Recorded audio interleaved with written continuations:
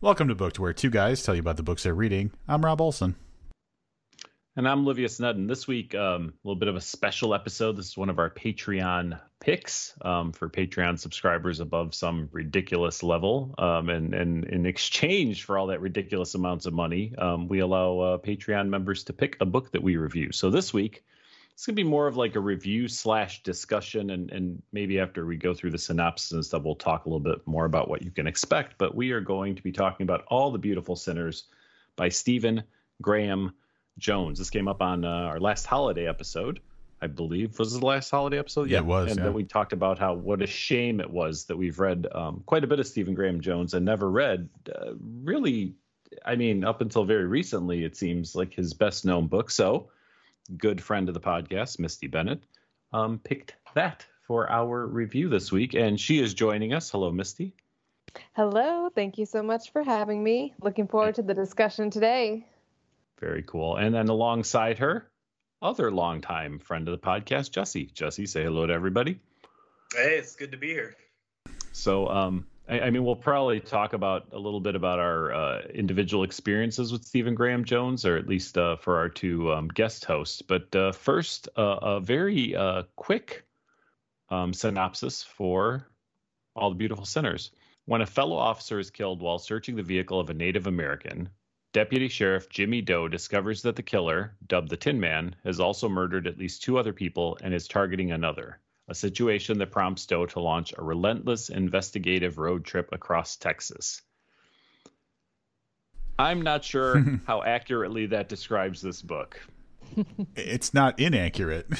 Yeah, that's fair, but that's kind of like saying that, you know, Moby Dick is about a ship captain. That's fair. I mean, there's more nuance to this book than is implied, I think, in the synopsis for sure. I guess we didn't do the author bio. My apologies. I kind of skipped right over it. So I don't know, Rob, if you want to. Livius is so excited to talk about this book that he didn't even want to give acknowledgement to Stephen Graham Jones. I will say that I pulled this off for author bio.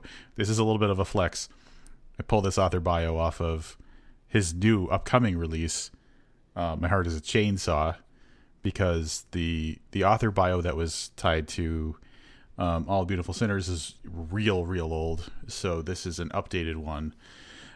Stephen Graham Jones has been an NEA Fellowship recipient, won the 2020 Texas Writer Award, the Independent Publisher Book Award for Multicultural Fiction, and the Bram Stoker Award, and has been a finalist for the Shirley Jackson Award and the World Fantasy Award.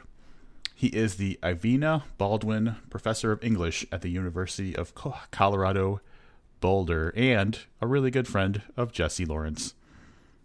That's not on there. I added that last bit. Here's the thing. We have read the same bio for him so many times that I'm going to challenge Rob to get 70% of that bio right now. So I would say that it would say something about that he was raised in Texas. He's Blackfeet. Something about would wear pirate shirts a lot if he could. And something about a sword. I don't know. Maybe there's a sword. I would say that's 70% of the bio to which we have become accustomed over the course of 13 books. I think we've decided that we've talked about of his, right? 13. Yeah, this is number 13. Yeah, so that is, for the most part, that's everything I think you and I have read from him, right? With maybe a couple outside exceptions, a novella here or there. So I'd say we're familiar with half the catalog, but I'll turn it over to Misty. Misty, how familiar are you with Stephen Graham Jones? Very familiar at this point. I think I stumbled upon Stephen Graham Jones back in 2005 due to being acquainted with Welcome to the Velvet, that forum. I honestly cannot remember if All the Beautiful Sinners was the second or third book of Stephen's that I read, but in between Demon Theory and his collection of stories Bleed Into Me, I also read All the Beautiful Sinners the first time, and it made a wonderful impression, and I'm so excited that I just read it a second time for this recording. So Love Steven. All right, Jesse, do some flexing, man. What's your relationship like with Stephen Graham Jones? I mean, yeah, Steven and I are friends, and I've read everything that's been published for sure, as far as I know. Sometimes I wonder if I'm missing a couple things here or there, but I'm pretty versed in his catalog, yeah. Rob, anything you want to add to that? About Jesse's relationship with Stephen Graham Jones. No, but you know what? While we were introducing Misty and Jesse earlier, something occurred to me that I think is kind of funny, because neither of them are technically podcasters. However, I think just based on the number of times you guys have appeared on this podcast, you've probably done more podcasts than people who have started podcasts. Does that make sense? Like, have you guys thought about that? No. I don't know if that's true, but I like that idea. You're probably more established than like... I'll put that on my resume going forward. Let's see, if I can remember my LinkedIn password, I'll update that shit. Oh, that's going to open some doors. It's kicking doors open for you. Yeah, for sure. Nothing says, nothing impresses somebody like telling them you host a podcast about books. I mean, I've gotten places with that. That's all I'm going to say. I'm not going to go too far into that. One thing I'll say about, before we start the discussion about the book, one thing I'm going to say is that we kind of decided that since this book is a really, really early release for Stephen Graham Jones, we're talking like if you gave it an age, it would probably be old enough to vote. It could have voted in 2020, I think. We're not going to really worry too much about spoilers. Also, another reason for this, or the reason that this is helpful for us, is that like the story is pretty complicated, and explaining it how you read it is not going to be as entertaining or interesting as if we explain it as the overall story. So that's your spoiler warning. This is a very long established story that's been out there in the world for a long time, and it is still available in your print form and also as an ebook. So we are probably not going to worry too much about spoiling some stuff. So if that is something that concerns you, you have been warned. I'm worried you guys are going to spoil things for me about this book. All right. Let's kick it off. This is going, I guess I shouldn't say that this is going to be a complicated review, although it could be. I do want to say that this book is not just by me, but believed to be a very, very complex book and perhaps difficult to understand sometimes. So the reason I say that is, even if you do listen and you catch some spoilers, if you want a challenging book, I don't think that should turn you off from reading this one, even if we do go farther than we normally would go with our review. I think that's fair to say. Yeah. That being said, Rob, let us know how this one starts. Oh man, so you got your, like, this is definitely a prologue type of situation where there's a bit of story that you don't really understand what's going on, but it kind of sets up like a format for later in the book. But the story starts out with a couple of kids who are it seems to be being held against their will in like a van, and they're trying to escape. And in the process of escaping, you learn a little bit about the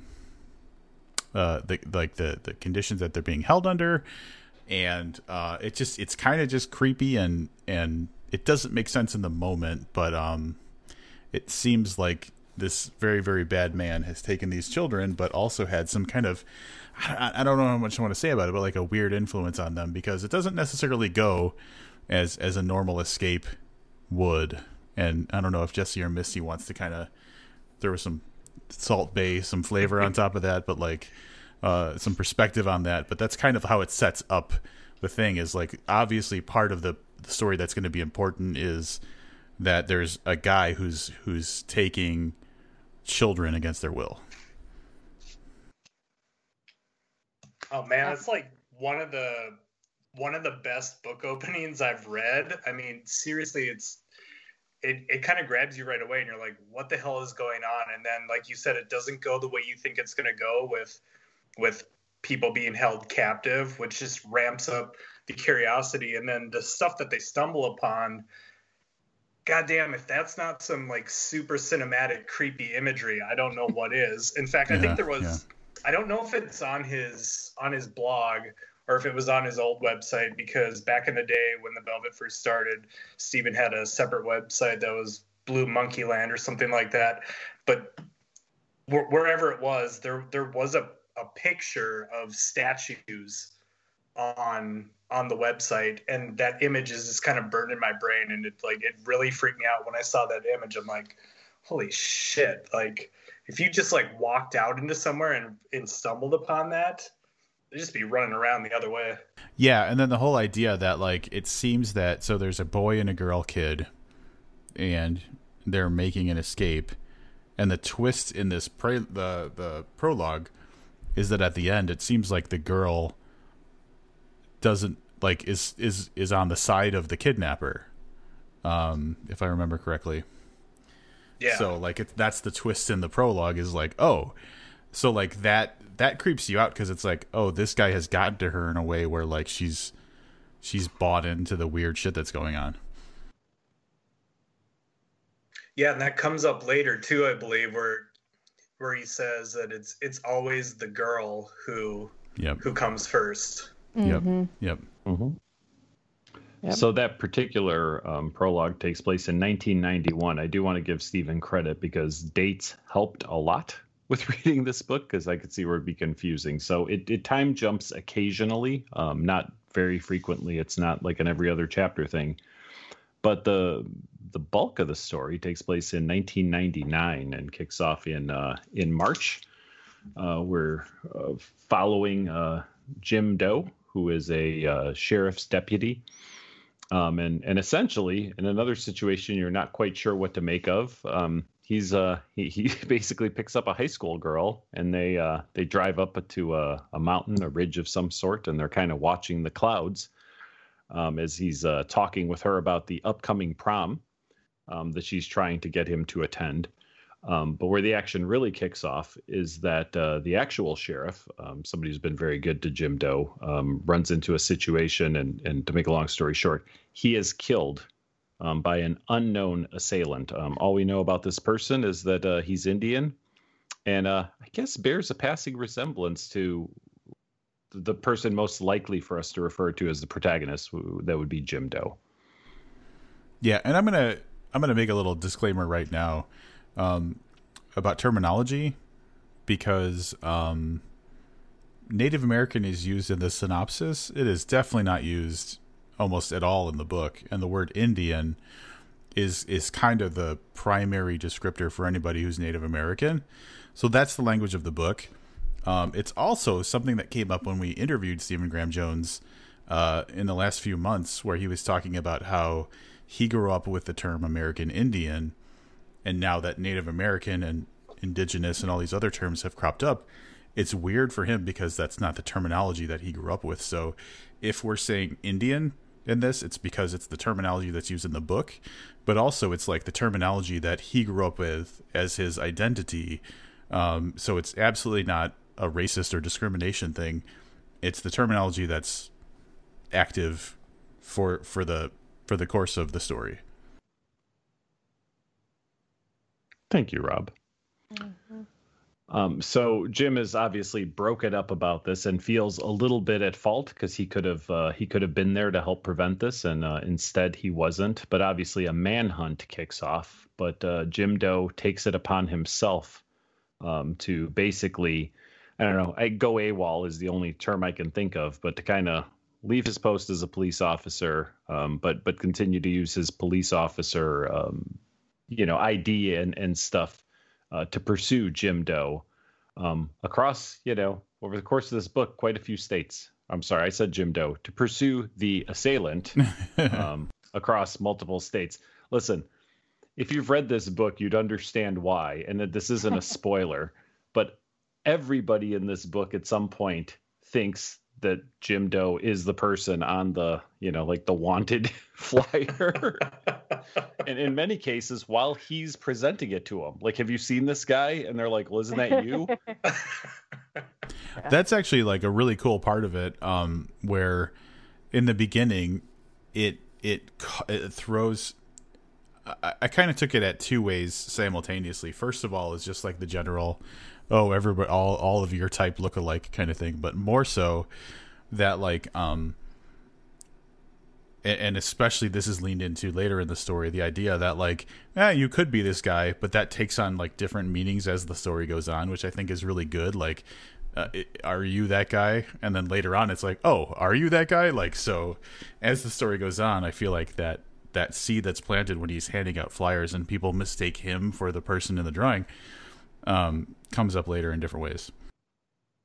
I will go one step farther. When I mentioned that this was could be considered a very complicated book, I did try to read this 15-ish years ago, and I got to the point where I was like, clearly I have missed something, and that this Jimmy Doe guy is the killer of the sheriff. And I was like, fuck, I don't understand anything that's going on. So I gave up probably, 50, 60 pages in my first go around on this one. It does require a lot of attention and engagement from the reader. That's for sure.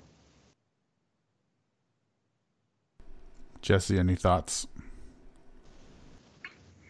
I mean, I think the mistaking Jim Doe for Amos throughout the whole book is, I mean, sometimes it's funny, but also it's really good lacing, like interweaving of the past and the present, because Jim Doe, in a sense, was supposed to be Amos. So I think that's a really good method to kind of convey that in a less conscious sense throughout the storyline. Yeah, and I think this needs to be acknowledged that this was, Jesse, you can back me up on this, this was his second book that he wrote, right? Or second novel? Well, no. Fast Red Road was the first, then he wrote Demon Theory, and then he did Bird Is Gone and All the Beautiful Sinners. All right. It's an early book in his collection. Yeah. The complexity, as Livius alluded to, by the fact that it's confusing, but also like, it absolutely to be felt like the type of book where nothing just happened. Like if something was happening, it was for a reason. It would serve a purpose later in the story. And you guys can like back me up on that if you want to, but I feel like Jesse's saying, the fact that we are at a surface level mixing the identities of Jim Doe, who is ostensibly the good guy, with Amos Peace, who at the very beginning of the book is absolutely a bad guy, was intentional and absolutely like part of like thematically the way the plot was supposed to play out. Oh, I have no doubt. Mm-hmm. I have no doubt. I mean, I'll go one farther, since, I mean, Jesse kind of, alluded to some other things too, is that I think the Tin Man purposely picked Amos for this portion, for like this kind of end game that he was going to, because of his similarities to Jim Doe. Yeah, that's so. I mean, I think it's a plot device from the villain in the book, not just from the author. God damn it, that's such a good that's such a good point. And that's all right. So like, can we just like, all right, we're gonna talk about plot, but like, can we just talk about the fact that like there, I don't even know where to go with this, but like, just the idea that there's so much going on, and so what I was thinking throughout this book is like, this takes the cleverness and the plot superiority of like your Thomas Harris, like your Hannibal type stories, and just like blows them out of the water. Am I the only one that was like thinking like, oh, that's a cute story you told with like Silence of the Lambs, but what do you think about something like this? Oh man, that shit doesn't even compare to this in No. scope. Like not one bit. Yeah, Exactly. I agree. Yeah. This is it's a story that's woven together. You know, I've read all the Thomas Harris Hannibal books, and they're pretty straightforward. And I know for some people who are fans of the Hannibal TV show, I don't know if you guys have ever seen it. I mean, those are there is. I mean, somebody. Okay, so the Hannibal TV show is what you would get if somebody with Stephen Graham Jones' mind when he was writing this were trying to interpret Hannibal Lecter stories. Because the books themselves or the subsequent movies were simpler. And that's not to say they were bad, because I really enjoyed them and I really loved the characters in them. But they were far more straightforward narratives than this book is. The Hannibal TV show, on the other hand, some weird shit goes on in there that's not, you know, canon in the Thomas Harris books.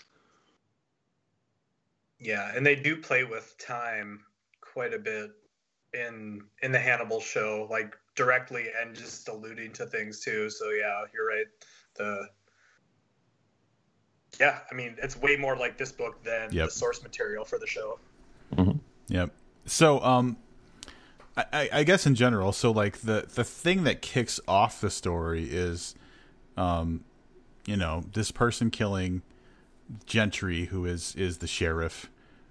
Jim Doe decides he's going to go after him, and then as the story unfolds, the FBI gets involved, and a bigger picture is revealed. Where now, and I tried explaining the MO of the serial killer to my girlfriend.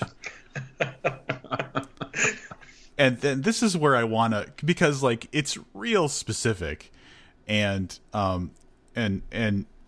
this bears a little bit of discussion, because realistically, like basically the MO of the serial killer is, I'm going to abduct kids who are Native American,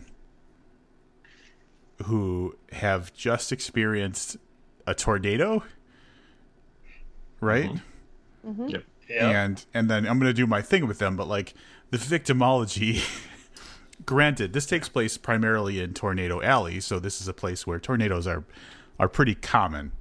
But at the same time, like the Native American thing is very specific, and like the boy girl thing is very specific. So the idea that like the kids that it is revealed that the serial killer person is taking fit this particular kind of theme is real specific, right? But brilliant in a way too, because I think the thing you missed out of that particular explanation is that the tornado is a cover, or tries to be a cover for what he does, right? So he tries to make people think, and with some success, and I don't know how much we'll talk about that success, that the tornado has scooped up these children, so that there's not missing children. There's children that were lost to a tornado.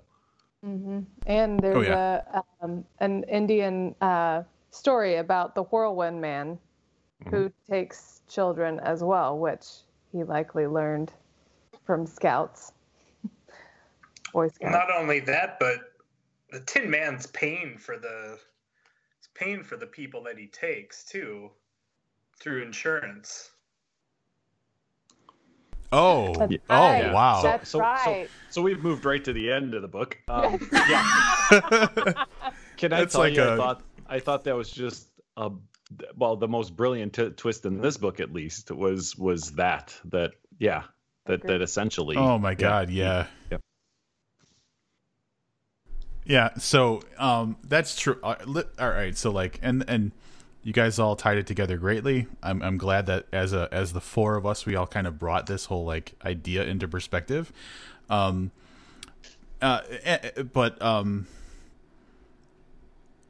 weird thing is that this is still all surface level. There's so many other layers below it that led to why this person is particularly taking Native American kids, and why it's all going on. But like that's the base MO.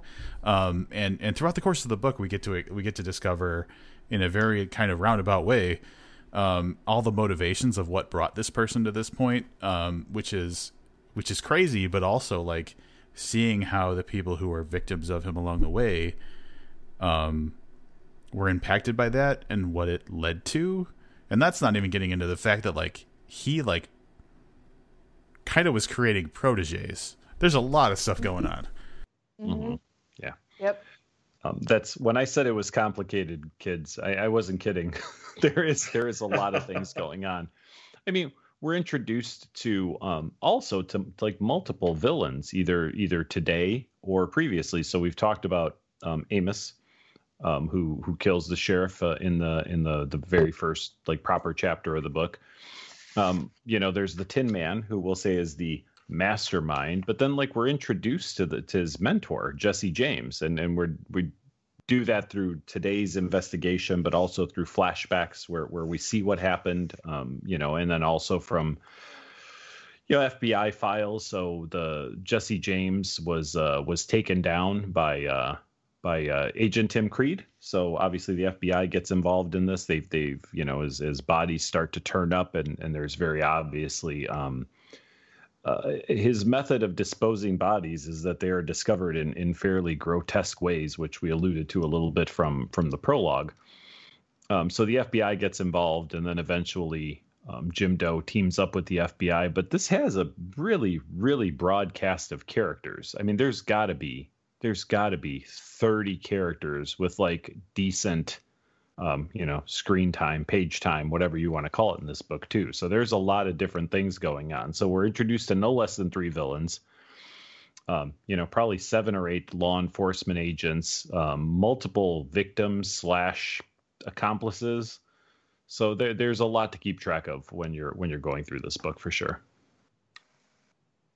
Yep. And I think one of the greatest things about this book is it puts the reader in almost the detective mode, and with the way that the chapters are numbered with dates and cities, and then Livius, you're talking about all these characters. It's almost like this book is one of those bulletin boards, bound into a book, and I can just see it spread out, a map of the United States and all these pins and dots and victims and all the little details that they know, all woven together. We're just trying to figure it out one chapter at a time, one case at a time, one character at a time. I want to point out that of all of us, Jesse has read this by far the most number of times. So like I keep waiting for him to like chime in with insight and stuff like that. But there's so much going on, and what Missy's comment just made me think about is the fact that like while there's such a great procedural investigative like aspect to the book, absolutely like with laser precision, the amount of time that needs to be spent on character like building and like fleshing out characters is done. It's just done perfectly. Like everybody's got like a backstory that you care about as much as you need to for the sake of that character. So characterization is just like I can't tell you how great he does at like making you care about the things that happened to make the characters do what they're doing right now. Yeah, I think one of the things that Stephen does well, and I'll say everything that I've read because nothing jumps out at me right now that I would say that just characters, like relationships between people, and how do I say this? I feel like the characters always act right for the circumstance. So there's a lot of one word exchanges through this book, or very, very short exchanges where you're left to infer a lot. Versus long drawn out explanations about what somebody's feelings are on a matter. And I think that this story works at multiple levels. So intricate, Rob mentioned character development, character interaction, all the individual things are done really, really well. And that's something he continues to do to this day with his most recent book. Agreed. Who's flipping through their copy? Probably probably all of us. I mean, okay. Speaking of flipping, because we all read the hardcover, right? The original printing of this book on was it Rugged Land or whatever. I just gotta say, this is a really beautiful book design and layout. It's a damn good looking book. Just giving Rob a chance to edit out the page flipping. Oh. Sorry. Yeah. So we could talk more about specifics. Like I said, I think we've kind of, the cat's out of the bag on this one. One of my favorite moments in the book was the demise of one of the FBI agents. I'm still trying to keep it vague. But an FBI agent gets basically set up at one point, and I did not see that coming. And it was, along with the insurance ploy, easily one of my favorite parts of this book. I mean, that really, I'm sure it's been done before. I'm sure I've seen that kind of thing, but I think it was executed very, very well in this book. Do you guys know what I'm talking about? Just don't be coy, dude. All right. So when Cody eats it because he's been dressed up in the fireman's outfit, which is what every law enforcement agent is looking at, like in the town. And he's got like the two kids, like, I don't know, stapled to him or taped to him or whatever. Yeah.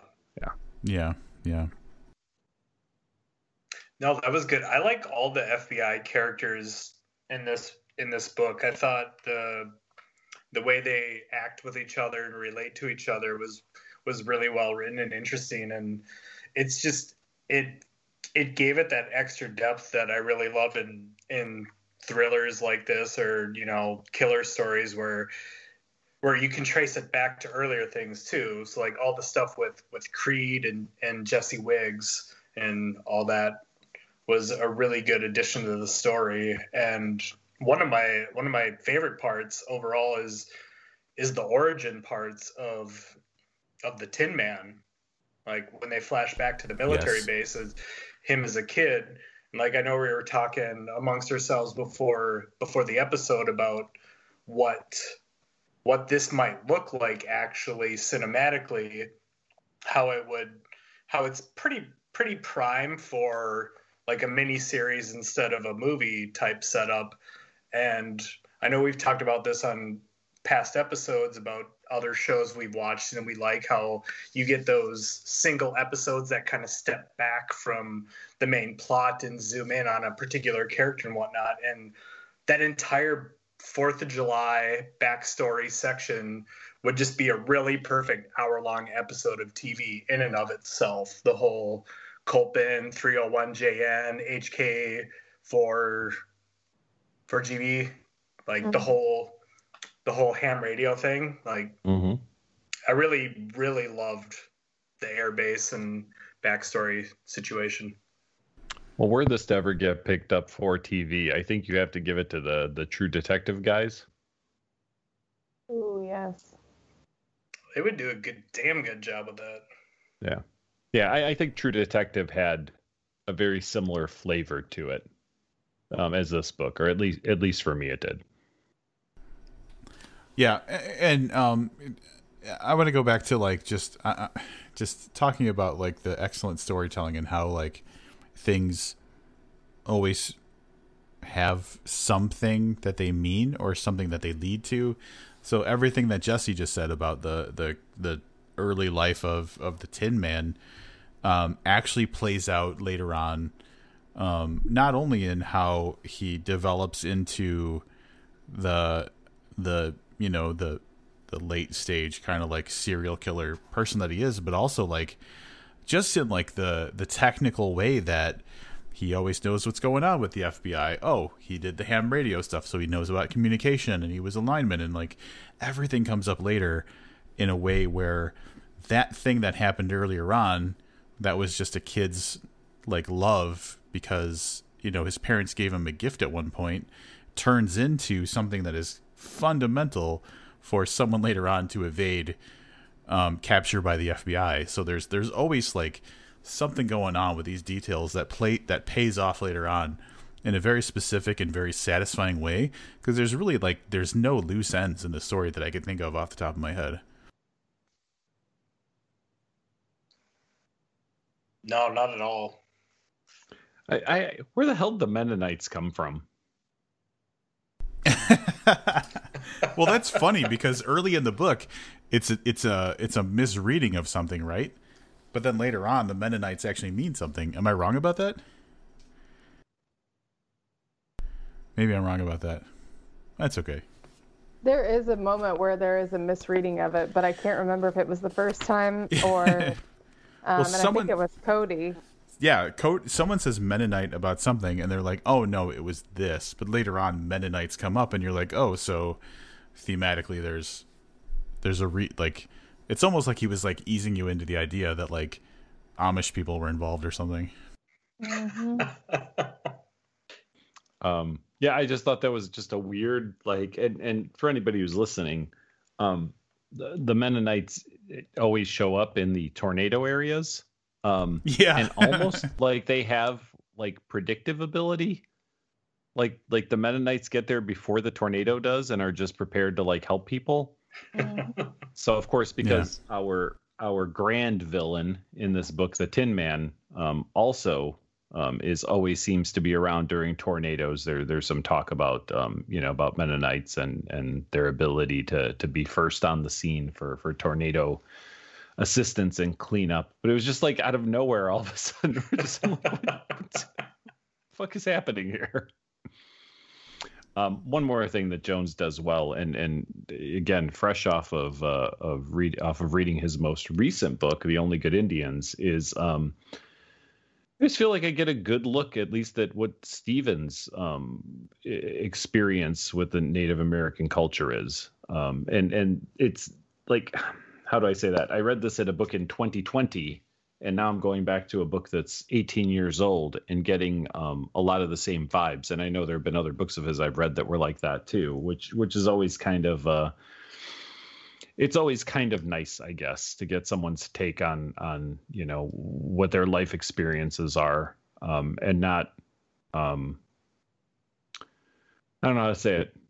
Not somebody's idea of it, but somebody who I'm going to assume that some of the things that come up in this book in the Native American culture are things that Stephen actually participated in or was privy to or something. And it feels very genuine, I guess. And I like that. Oh, absolutely.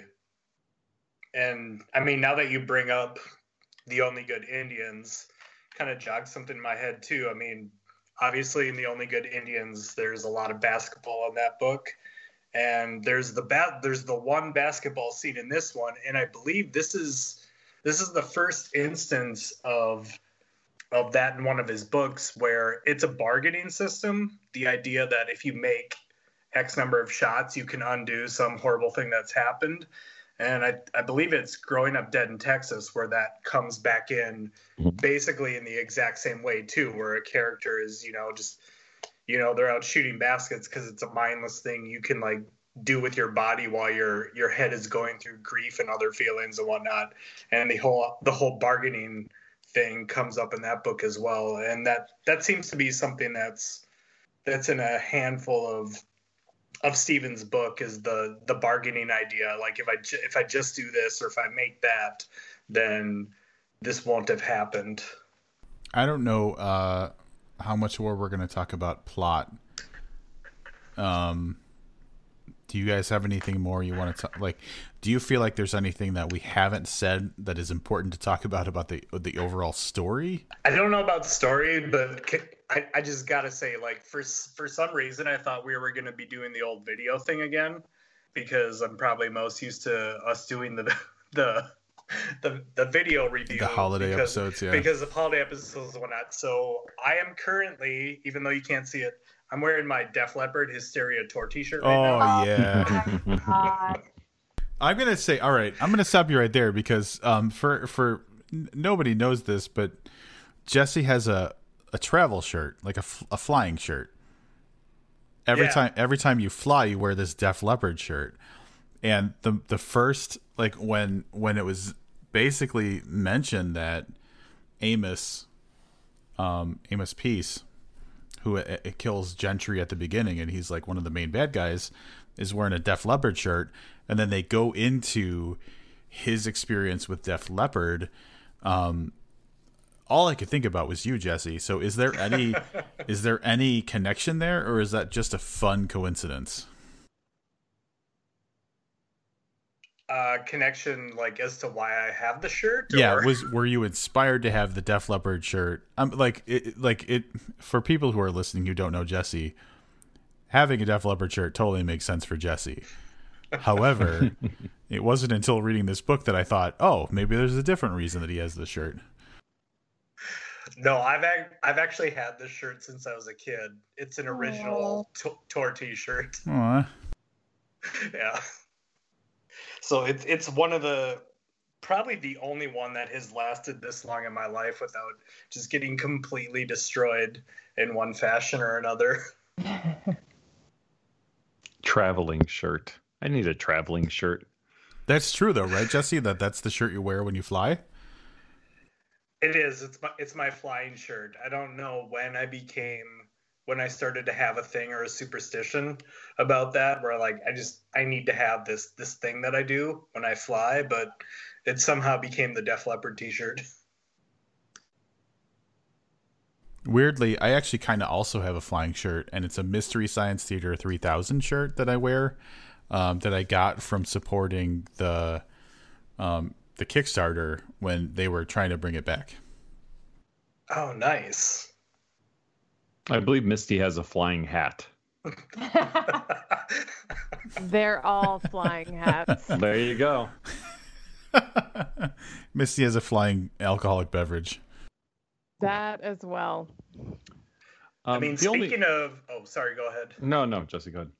I was going to say, speaking of music, too, because, I mean, you know, there's the whole Def Leppard concert scene, like learning to track someone and kill them and whatnot. But I always thought it was really cool that Steely Dan was used the way it was in this book. Right. That it was a character identifier type thing, and that it was woven throughout, like little clues, like, oh, he's listening to the Royal Scam. Like, that's the only cassette that he has on him and in his car. And Steely Dan was used in Creed's old Jesse Wiggs case and whatnot. So I thought that was another neat little device to weave through the story. Yeah, and honestly, like, I can't imagine we've done the story justice. Like, there's so, like, every time we say one thing, like 7 things pop up that I'm like, oh, this was an amazing thing that happened. So like, this is probably more of a piecemeal discussion of like things in the moment than, you know, something that's more like of a deep dive that's thought out. But like, yeah, that plays out in so many ways. Like later on with the development of characters, like how the concert is like the proving ground for, it's like a test. It's like a final exam in like being like a protege killer. Fucking crazy, just crazy stuff. I do wonder what his method was for outlining, or whatever you want to call it, to be able to place so many things and keep all of it straight. You know, it's you know, of course we didn't do the story justice. This is why I laughed when you said you were trying to explain this to your girlfriend, because I don't know how you explain this. Exactly. It's a little bit like trying to explain House of Leaves to somebody. Right.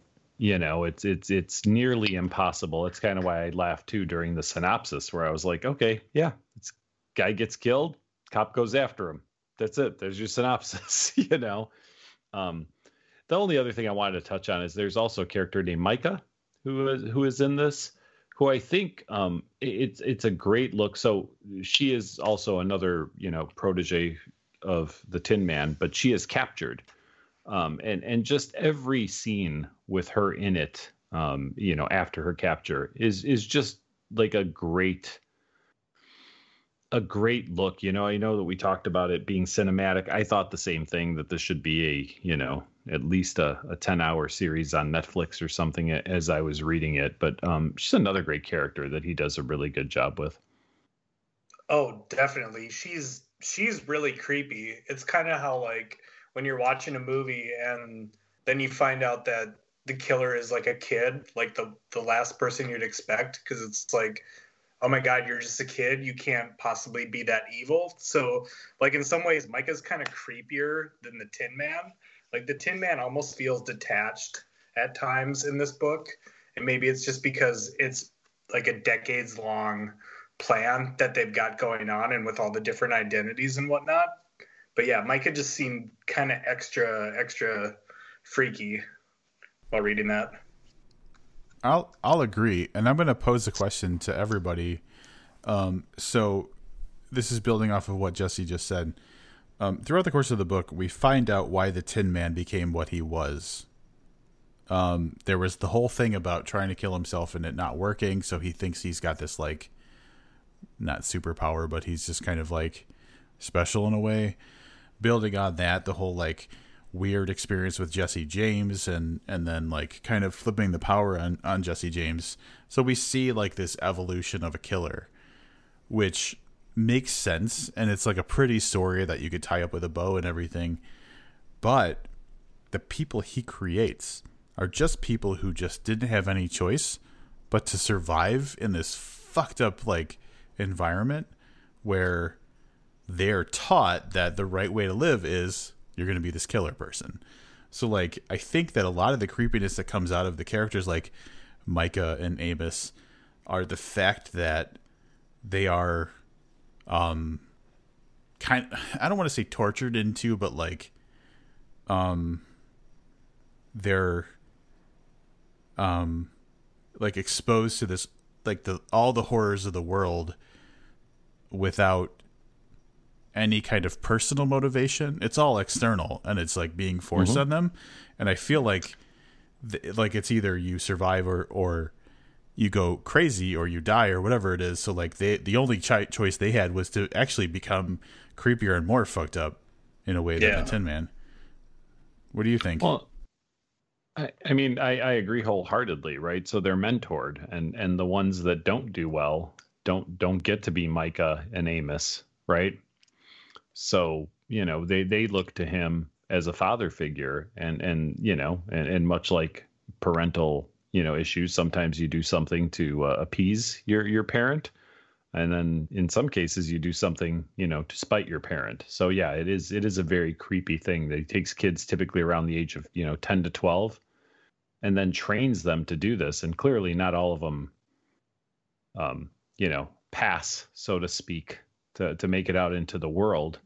But it's also interesting because he nurtures them. And then in some cases, so in Micah's case, she is essentially sent out, right? So she's got the happy birthday tattoo, which is when you realize that she was meant to be caught. She was sacrificed. So you have this relationship where he kind of fathers these killers, but then is also willing to, you know, throw them into the fire if it serves his greater purpose. Yeah, absolutely. And again, like we've talked before about, like, the idea of if this was a mini series, you know, give it 10 episodes or 12 episodes or whatever. Like I was saying, the Culpin backstory could be a standalone episode.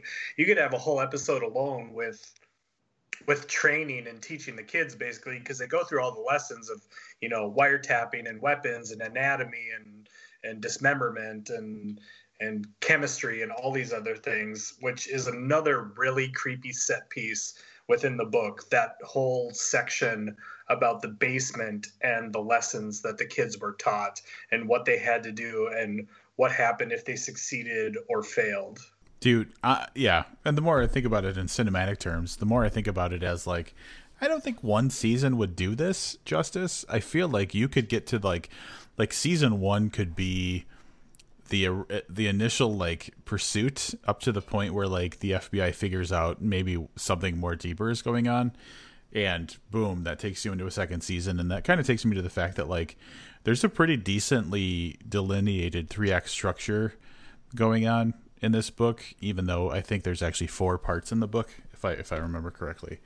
But, like, I feel like Stephen, even early on in his writing career, really understood, like, how to take something and break it up into very specific, like, kind of narrative sections that build on each other. Oh, absolutely. Misty, any thoughts? About it being a series specifically, or I was kind of hung up on the horrific nature of how he trained the children, or as you said, groomed. Oh, go off on that. And I think one of the things that I do want to emphasize, because most of what we're talking about is the craft of the book, I think, and which is extraordinary, of course. I mean, Stephen is a master of both the structure and language itself. I don't know if we're going to do quotes at all, but he uses language beautifully. But this is also one of the most horrific novels I've ever read, and I think I forgot in the decade between readings just how creepy pieces of this story are, and specifically what is done to these children who, number one, survived a tornado and then get rescued by a fireman only to find themselves in a completely different reality and becoming totally different beings. It's terrifying. It is a terrifying story. It'll keep you up at night. In a way, it's kind of extra creepy to read or reread it now and think about stories like this and what happens in this book specifically, and the killer's methods and the Tin Man's methods and whatnot. Like just like using Tuinal, which even when the time that this book was written was an antiquated drug, more or less, and whatnot. And we've gotten so technologically advanced and beyond so many different things that you kind of wonder what if a killer emerged in our society that used old methods and old systems? Like, how long would it take for them to get caught? Or would it be a cross-country trek like this book, with multiple agents and multiple cities and whatnot trying to track someone, just because they don't really have the tools anymore, because the tools have been passed by for something newer, Yeah, and I think that kind of speaks to the scope of the villain, which I think we've done somewhat of justice to, but like in a general sense, you think about, like, we contrasted Hannibal as far as a cinematic perspective, but like one of the things that happened in Hannibal is Hannibal as a villain has the ability to plan things out over multiple years, and absolutely this is happening in this book as well, in as much as like some of the people that are the way that like the FBI gets clues, reveals information about like specific characters who had an impact on the main killer years or decades ago in a way that is revealed only later in the book. And so there's this like layered, it's obvious that this person who is the big bad has planned and thought about a lot of these things very meticulously to play out over the course of years, as opposed to just, I'm going to keep doing the thing until I get caught. So playing on what Jesse was saying, the idea of using old sedatives, that Tuinal, for anybody who's listening who hasn't read the book, is like the sedative that, or it's kind of like an early roofie almost, because it makes people sedate and suggestible. It plays into the age of the villain, but also like is an element of showing how thoughtful and planned out the whole thing has been. Yeah, and the amount of patience that would take from an individual. Well, and now that you guys mention that, I don't know, and maybe Misty, you could probably speak better to this, because I know you watch a lot of true crime stuff. I don't know that serial killers today have long-term plans. I mean, from everything I can think of, it almost seems like opportunity and then next opportunity. versus something that's far more thought out, like we're talking about the Tin Man. So you think it's like more like maybe spree killers nowadays versus? Yeah. Well, and maybe all along. I don't just want to say nowadays. I mean, I'm trying to every serial killer or spree killer I can think of seem to be more of an opportunist than having like a long-term plan, which is probably what makes the Tin Man more frightening, than if you were to write a Dahmer type character. Yeah, that is a great point, and I'm racking my brain to think about any that I know of that would have had a long-term plan. One of the things that came to mind was BTK. I don't know if how familiar you are with him, Dennis Rader, but one of the reasons that he wrote so often to the police or the newspapers or what have you, I can't even remember now, was because he was frustrated at not being caught and he wasn't getting enough attention. But he continued. He was out. He was not caught for decades. He didn't necessarily have a plan to create a protege like the Tin Man, but he definitely kept going until he was like, hey, I want you to know who I am. The other one that I know is going on for decades is the Long Island serial killer, Lisk. But again, I think it's more of if you can not be captured, not necessarily have some big grand scheme, again, like the Tin Man. So right, just like you're talking about, it's just opportunity and victimology for the most part. Yeah, and I wonder how much of that is like the Hollywood side of things, because like the first thing that I think of is the movie Seven, and how like it was a killer with a plan for 7 deaths to tell a story, more or less. And it's like all of these things had to fall in place, and it's very intricate, and it relies on things happening the way that you want them to happen. Whereas, like I think in a general actual killer perspective, it's what Misty was saying. But for the sake of this story, I think that the difference is that the Tin Man starts to do things in reaction to people being on his trail, as opposed to like this was part of the narrative from the beginning. All right. So I was under the impression that, I mean, like I said, that he knew this was coming to an end, mostly because of, his perceived health conditions and stuff. So I felt like he was trying to tie things up at the end. So not necessarily that the long-term plan from 30 years ago was for it to end, the way it did, but that he was definitely moving towards some type of end to what was going on. Did Jesse or Misty, you guys have thoughts on that?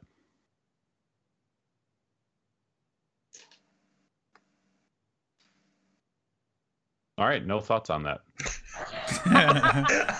Literally no opinion.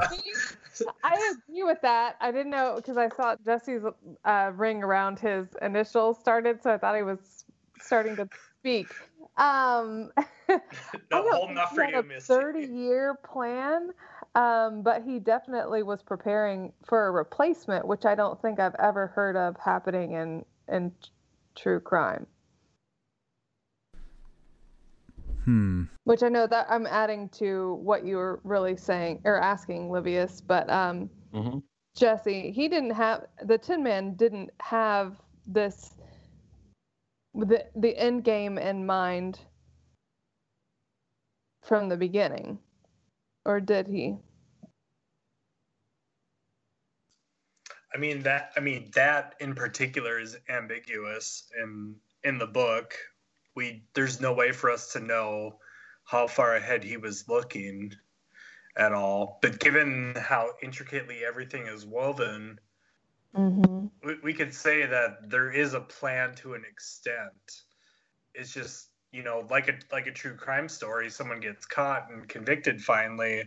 There's still unaccounted bodies out there Mhm. we're never gonna know the full truth, and I think that's a big aspect of this book. Is like it's a part of it is it's like, wow, look how deep this goes, look how far back this goes, and yet we're never gonna have any idea of how far the ripples went out into the world, Right. and what they sucked down with them when they were coming back in. Well, wasn't one of the kind of conceits at the end, or the conclusions that was made about the motivation of the Tin Man, that this was like the third suicide? Like this was his way of just trying to like finally end it? Am I wrong about that? I think that that was my reading as well. Sorry, go ahead, Livius. No, and that's I said. I think that he knew this was kind of at the end. I still think his last kind of like bucket list item was to knock off Jim Doe. Yeah, I think he just wanted a tidy story. To be honest with you, like if I was in the shoes of the Tin Man, like this guy had a pretty normal life that like kind of got fucked up for weird reasons that had to do with like CBs, which totally makes sense because if you've ever known anybody that's like a CB or ham radio person, like they're not normal, right?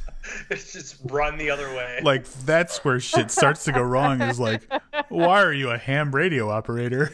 Man, everyone was all worried in the 80s about metal music. They should have been worried about fucking ham radio. They really, honestly, like that was where, like when your dad does some shitty. All right, let's talk about the fucking dad throwing the radio in the boat. Kid, get over it, man. Like there are other things in life. Like if that's an inciting action to like you're becoming a serial killer, the problem wasn't anything but you from the beginning. And I think that that's a lesson we all need to know about, right? I mean, all I don't have necessarily an opinion on that. All I can tell you is today's ham radios don't hold up after they've been underwater. So they must have just made them better back in the 60s.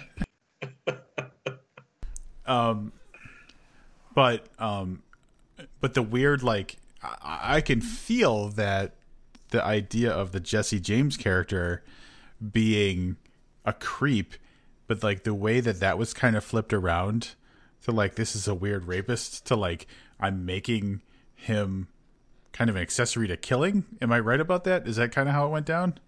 Yeah, we mentioned it earlier about him being kind of a mentor, and really he wasn't. He was just a victim. He was a rapist that became like complicit in a weird murder scheme, right? Yep. Yeah, it was all Harry Carey at that point. Right. You know, which is just 301JN and James Colpin and whatnot. Because like, yeah, Wiggs went back in. I mean, man, like, okay, yeah. I don't know how to say this, but as far as any rapist that's ever been portrayed in a narrative, he's the weirdest, right? Because like he's a rapist who goes back and revisits the women his he's victims, raped, to check on them and check on the kids that he fathered. Yeah. Like it's a sort of tourism to him, which makes it that much worse and that much more crass and vile. But then the fact that like Culpin makes him like understand that like he's killing these people now, like they're dead because he raped them earlier, is like extra fucked up, right? Am I right about that? Mm-hmm. Yes. Yeah. For sure. That's oh man, this is an infinite onion, guys, because there's just layers. I feel bad for anybody who's listening to this because they're like, what the hell is even happening? Like there's no way this makes sense to anybody. I agree. No, and that's why I said I can't imagine how he was able to string this together in some kind of format to keep up with it. You know, so I know like ideas, you know, come to people halfway through, right? So then you can like retroactively plant the seeds earlier on. But there's just so much going on. I can't process how somebody would map this out. If I remember correctly, I mean, I can't answer specifically how it was mapped out, but I believe Stephen wrote a piece about the writing of this book when it was getting redone by Dzanc after he had gone in and kind of basically written the whole book and turned it into a different novel, but similar. And I think he was saying that when he got approached by this agency, Rugged Land, because he sent them, I believe he sent them Demon Theory, and they rejected it very horribly. Like, really did not think highly of that book at all. But they recognized that he was a good writer, and if I remember correctly, they pitched to him the idea of doing a thriller. And so I think Stephen had said in an interview or a blog post somewhere that, you know, after that, he then inhaled like basically every thriller on the market to kind of suck in the genre and like learn the ins and outs. So I think he just kind of mastered the entirety of the thriller as a whole and just basically spat this book out. Like he like became an expert in thrillers. Like every thriller was in his head, every trope, every, you know, pitfall or whatever, it was all there. So I think maybe that like having that in the back of his head helped him navigate this narrative, because it is so intricate and it doesn't have the pitfalls that a lot of thrillers do, and it's not as simple as some of the other ones. I mean, you know, that's not a bad thing necessarily. Like we said, you know, Silence of the Lambs is a simple book, but it's a really good book. But I think he was just able to go like 10 steps further than that. All right. I can't tell you how much sense that makes to me, because when I was reading this story, my thought was like, this is literally everything. This is everything that you could expect for a story like this, like done the way that it's supposed to be done. So that makes perfect sense. If he like basically consumed a genre and decided like this is the exemplary version of what that story is, absolutely that makes perfect sense to me, because that is what this story is. There's nothing missing and there's nothing done wrong. It's 100% like a perfect story for this genre. Yeah, after you explained that, Jesse, I was thinking that might be a better blurb for this book than what Livius read at the top. I mean, I don't know if that's true. Maybe I'm just making up stories in my head. Because, like, you know, reading interviews like, you know, 10, 15 years ago and trying to remember that now and whatnot. But, like, on top of that, even more, like, or in addition to that, too, because this was Rugged Land, he had contracted with them to do 2 books. And Seven Spanish Angels was going to be the second book, but Rugged Land never released it. Yeah. And I can't remember if it was ever said what the reason was, but when Dzanc did the reprint series for this book in the new form, Seven Spanish Angels, that's when that was finally released too, electronically through Dzanc. And that was supposed to be the second Rugged Land book. So it was like, you know, 2 thrillers done back to back. I really thought you were going to say they rejected Demon Theory and said, how about you do a thriller? And he was like, well, what about a sheriff gets killed and a cop chases him? And they were like, do that. And then he sent them this one. Well, so the interesting thing is, like, early on in our podcast, one of the first times we read Stephen Graham Jones was Zombie Bake Off. And we had David James Keaton join us for the review. And like the thing that Keaton kind of latched onto was that he basically took the idea of zombie stories and evolved it into something bigger. And I feel like that was kind of a theme for us as a podcast going on in the future was, all right, what genre or like kind of sub story did Jones perfect, or what did he build on or evolve? So, yeah, it just makes total sense to me that he would take an idea and either hone it down to its just vital parts or take it and elevate it to something that's more than it was before.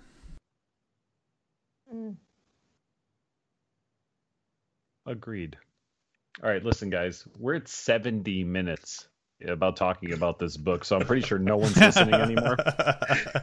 Yeah. I'm going to ask us to go into wrap-ups. I'm not sure exactly. I know that Rob and I are using our current scoring system for this, so I guess maybe we'll go to our guests. So, Jesse, I think you should have the honor of going first.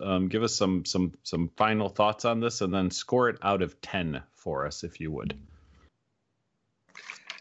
This was... Shit, I can't remember now if this might have been the first book of his I read. It's been so long, and my memory is just not what it used to be, so I can't be sure. But I'm pretty sure I've read this one more than any of his other books. Well, Demon Theory probably beats it out and whatnot. So I always considered this to be a perfect novel. Pretty much. And then when the reprint or the Dzanc series came out, I read that too, and man, I think that version is just absolutely brilliant, but I love this one so much, and it's kind of cool that people get to read both because they do have different things going on in them. And yeah, like we were talking about thrillers earlier, how, I mean, they're all good, they're all fun, some of them are really simple, and I love how woven this book is, that has such intricacies into it, and it just really, really jives with my head and my sensibilities. So it's always been one of my top favorite books. And I mean, if I had to give it a score out of 10, seriously, probably would just be a straight up 10. The only thing that I could see, as a flaw is seriously that it's not longer. Like, I kind of want this to be like Stephen King's It. I want a good like 8 to 1,200 pages of this story, because I think there's way much more he could have told in telling the story and going through all the characters' histories and whatnot, and that we could have gotten a fuller picture of the Tin Man and what he did and who he did what with, because like you said, Livius, we get kind of 3 main villains in this book, but that he affected so many more people. And it's kind of like I want the unexpurgated version, or however you say that word, of this book. Like, I want the full Tin Man story from beginning to end. And, we could even start before the Tinker Air Base with James Colpin. I mean, we could start with him as a younger kid than a teenager and just go all the way through to the end. Like, I think that would be pretty phenomenal to get something of that scope. But I love this book, and I love the other version too, which is pared down and is probably more like we were saying, this one is probably more like a TV series, like a 10 episode thing. And the Dzanc version, I think could be a really neat, like 3-hour movie or 2.5-hour movie, something like Zodiac was, But yeah, this to me is pretty much a 10 across the board. Misty. I'm so glad that we had Jesse on for this. Jesse, this has been a treat to hear all the things and yeah, thanks for being here. Oh God, I feel like I'm forgetting everything. No, mine's going to be a little shorter, just to piggyback on some of the things he already exclaimed. But I love how much it engages the reader. You do have to pay attention to this book, which is a good thing. The premise is terrifying, so if you're looking for a thriller, this is right up your alley. The detective work is long and excruciating and real. I do spend a lot of time with true crime in all avenues, podcasts, documentaries, and books. And this feels like a real story. Excellent characters. I know we've talked a lot about those. And then we didn't get to spend a lot of time on this, but the use of language is unparalleled. Stephen is masterful. And if you're looking for something extraordinary in a book as well as a good story, this is for you. I'm going to agree with Jesse, and I'm giving this a big 10. Rob, okay if I go next? Go for it, my man. All right. Here's where I'm going to diverge a little bit from the group, I think. Back when we did Demon Theory, and I mean, I had flashbacks to Demon Theory. I think the story is great. I love the layers, and there's individual parts of it I really like. There's something about Stephen's early writing that always perplexes me. I find myself having to reread paragraphs, sometimes 2 or 3 times, and then sometimes just giving up on knowing what we're referring to or whatever. I see my co-hosts did not have that same problem, but it's just like Demon Theory. I think that the concept is great, and I think there's individual great parts of the book. But from a individual scoring system, this took a huge hit under the narrative category for me. I think if you like intricate stories and you don't have a deadline to finish it in either, because that I probably would not have read this on my own in a week. I probably would have taken a little more time with it. But for me, I think maybe the brevity of time that I had to read it maybe impacted the score more than if I took this a little slower. But I did feel the exact same way about Demon Theory. So I've really liked I believe every other Jones book I've read, but these two kind of suffer from that same confusing problem from me, and I don't know how much of that story and how much of that is just how the story is presented. So after factoring all that in with a very low score in narrative, it still comes out to a 7.25. I think that there are people who would get a lot of enjoyment out of reading this book. And quite frankly, if you wanted to go through it a second time, I get the feeling that would maybe clear some things up. And on a second reading, my score would probably be higher, I think. I don't know, but I do suspect that's the case. But this first time around, 7.25 for me. Yeah, that makes sense. I scored this very highly in practically every category. I'm just going to start out by saying I gave this 8.75 out of 10. Mostly 9s and 10s, a couple of 7s. And the 7s, honestly, were just ones that were like, hey, these were like a perfect example of how this would happen in a story, but nothing that actually like pushed the story to a higher level. So like narrative and pace for me, pace specifically, it reads slowly. Narrative and pace kind of tie together basically based on what Livius was saying. One of the things that I've noticed about Jones' writing is that sometimes the things he says don't immediately make sense. And so what I do in those situations is I think to myself, if this doesn't make sense now, how is it going to be revealed later? So there's a little bit of work, a little bit of like kind of thought that you need to carry through throughout the story when something like that comes up, because there are absolutely logical leaps, or there is information that's given that doesn't mean anything now that might be important later on. But also pace. It's such a dense story. Like, we spent more than an hour talking about the plot in an unspoilery way, and I'm sure it was still confusing to people. So there's so much information. There's so much information in the story that it's a lot. And so the pace suffers from the fact that you have to know so much going through the story. That being said, this is absolutely far and above anything you could expect from whatever genre you choose to place this in, because like Jesse said earlier, it's a perfect book. Nothing's wrong with it. If there is a flaw in the reading, it's in your ability to understand what happens. But that's not your fault. Not everybody can read at the same level. And so it comes down, it's this weird paradox where Jones wrote something so good that it suffers from the fact that it's so good, I think, is what it comes down to. All that being said, it's so ambitious. It's so crazy. He's like, it blows away everything. Anyway, I gave it 8.75 out of 10. The two places that it suffered at all were in narrative and pace for the reasons that I explained before. But I think that those aren't bad things. I think they're just things that make it more difficult for someone to like accept. So overall, if you add up mine and Livius' scores and average them out, it's 8. But this book, man, is practically unassailable, if you ask me.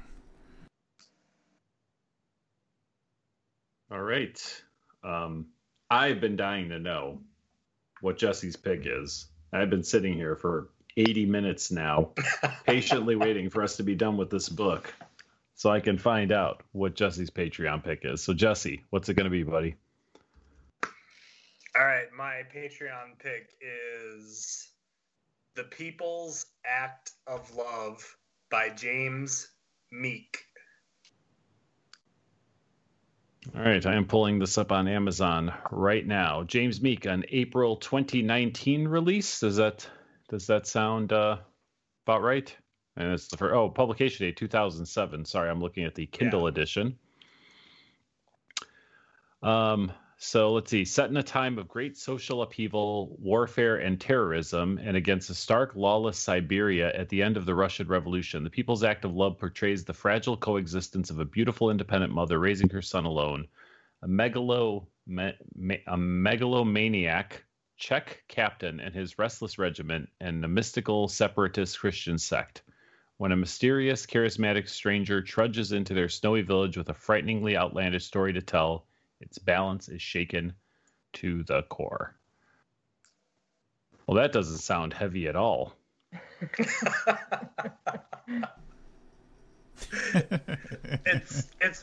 It's really quick reading. I think you'll kind of get sucked into it. It's not, the prose isn't heady, if that, so to speak, and like I think I told Rob, because just he was wondering about this and like why this book or whatever, and this has actually always been one of my top favorite books since it came out.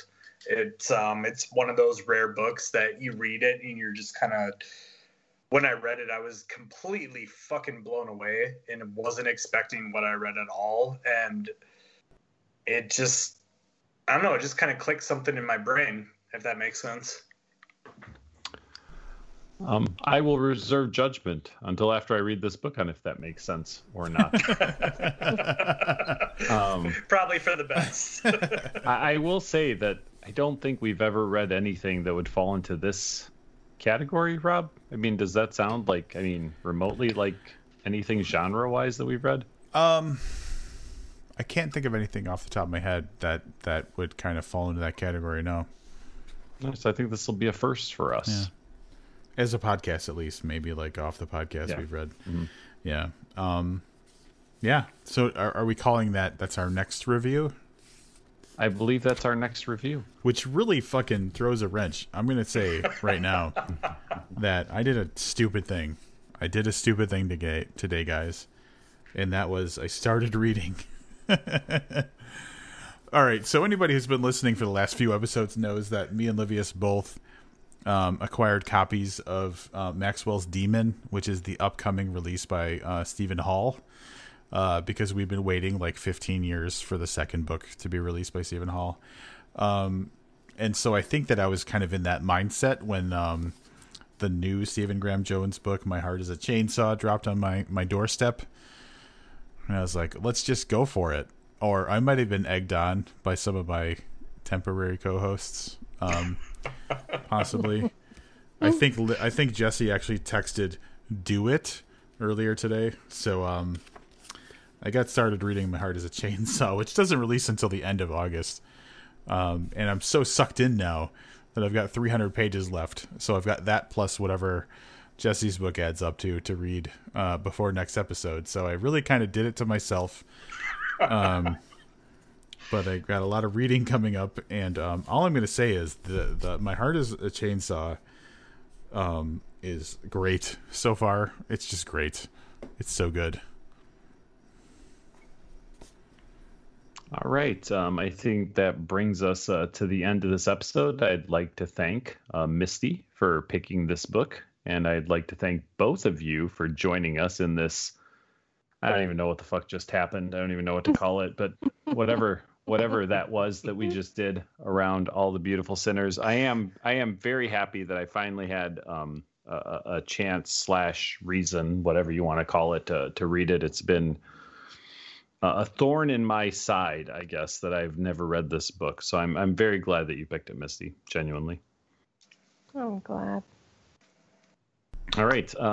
Then I will say goodnight to our co-hosts. And I guess next time you hear us, The People's Act of Love by James Meek. And until next time, I'm Livia Snedden. And I'm Rob Olson. Keep reading. It kind of even feels like we didn't even talk about the book somehow. I Right. know. And do you know what I realized as at the very end of the wrap-ups is we didn't even talk about all the names of the towns are biblical. No, not at all. Nope. Nope, didn't No. come up.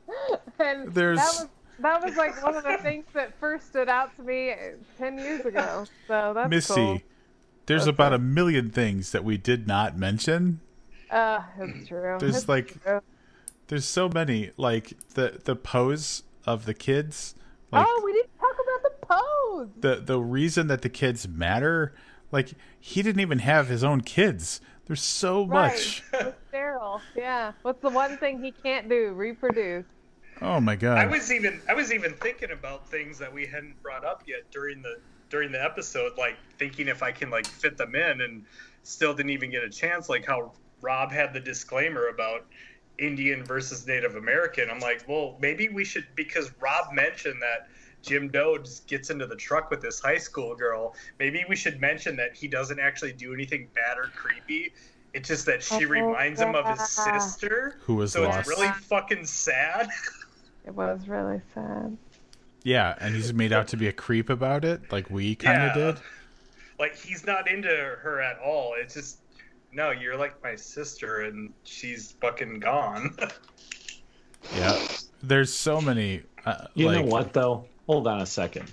Because at the end, when he comes back to the town, I got to think he's thinking about it. Because he even talks about how she's 18 now.